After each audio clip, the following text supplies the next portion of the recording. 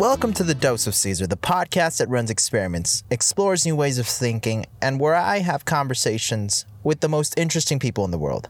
I'm Cesar, aka Caesar, and today we have another episode in a series I call Moments with Cesar, where I give you an interesting idea to think about. Today, I'm going to take a moment to talk about an analogy about life. The analogy is that family visits and interactions can be thought of as the interactions between people at a marketplace. Everyone shows up to the marketplace, and every once in a while you see or talk to other people at the marketplace. But at the end of the day, everyone always leaves the marketplace. And this is what life is like. We're all here for a finite amount of time. And we have a finite number of interactions with the people we care about.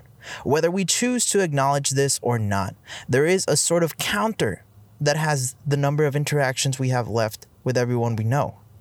And that counter is slowly going down to zero. Just like you have a finite number of interactions with the people at a marketplace. It will all soon come to an end. For me, when I think of this, it makes me see how truly precious each moment is. And this perspective energizes me. I think the fact that this thought energizes me is the most important part. When I'm energized, I do more in life and I think less.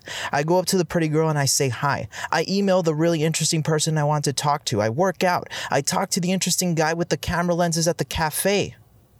When I'm energized, I live more. I'm beginning to see how the thoughts we think about are important because they have the potential to energize us or take away energy. Now, going back to the analogy, I've had the pleasure to have been to a lot of marketplaces all over the world, but there's a specific marketplace I think about. When I was in Thailand, there was a marketplace called Wang Lang Marketplace, and I had an apartment right in the middle of it. Every morning on my walk to school, it was filled with people, and you could feel the life of this organism that was the marketplace. People sold backpacks, clothes, flowers, and food. Lots and lots of really delicious food. Food that was cooked right in front of your eyes in these ginormous pots and skillets. You could find everything at this marketplace, and it was packed with people every day. And at the end of the day, when I would come home late in the evening after my Muay Thai classes, it was usually around maybe 10 p.m., I think. By this time, everything was shut down. It was a big contrast, a huge contrast, because the alleys that were so alive just a few hours ago were suddenly some of the most quiet spots in the neighborhood. I would walk through these quiet alleys some nights, quietly singing the song Lovely Night from La La Land. And just to give you a little image of what it was like for me to be walking around, it went a little like this. I would start walking, I would get into the zone, I would channel my inner Ryan Gosling, and I'd just begin to sing. The sun is nearly gone, the lights are turning on, a silver shine that stretches to the sea. We've stumbled on a view that's tailor-made for two.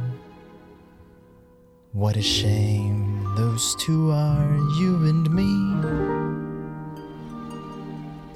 Some other girl and guy would love this swirling sky, but there's only you and I, and we've got no shot, this could never be. You're not the type for me, and there's not a spark inside. What a waste of lovely night. And then Emma Stone would come in, right? And I would keep singing. And why was I singing? Why was I singing? And that was from memory right there, because I printed out the lyrics and I didn't have a phone and I didn't have a computer, and I would read the lyrics and I memorized them, and I would listen to the video at the university so that I can get the song in my head, because this was the way I would entertain myself on my walks. But again, why was I singing? Well, because I was a hopeless romantic. I was singing for the girl that I would soon meet, and also I was singing because I thought it was hilarious for the Thai people to watch me. I thought a foreigner just singing some song on his own terribly. I thought that was a hilarious sight, and for me, it was fucking funny to watch me in the third person. Walk around the empty streets of this market and just sing. But when I think of the nights in the market, I can relate very clearly to this analogy. Everyone I know will one day leave the marketplace that is life. And perhaps I will come to the end of life and be the only one left singing in the alleyway of the marketplace. But when I think of this, I instantly remember that life isn't so serious, and that appreciation should be at the top of my priority list. And that's a moment with Caesar.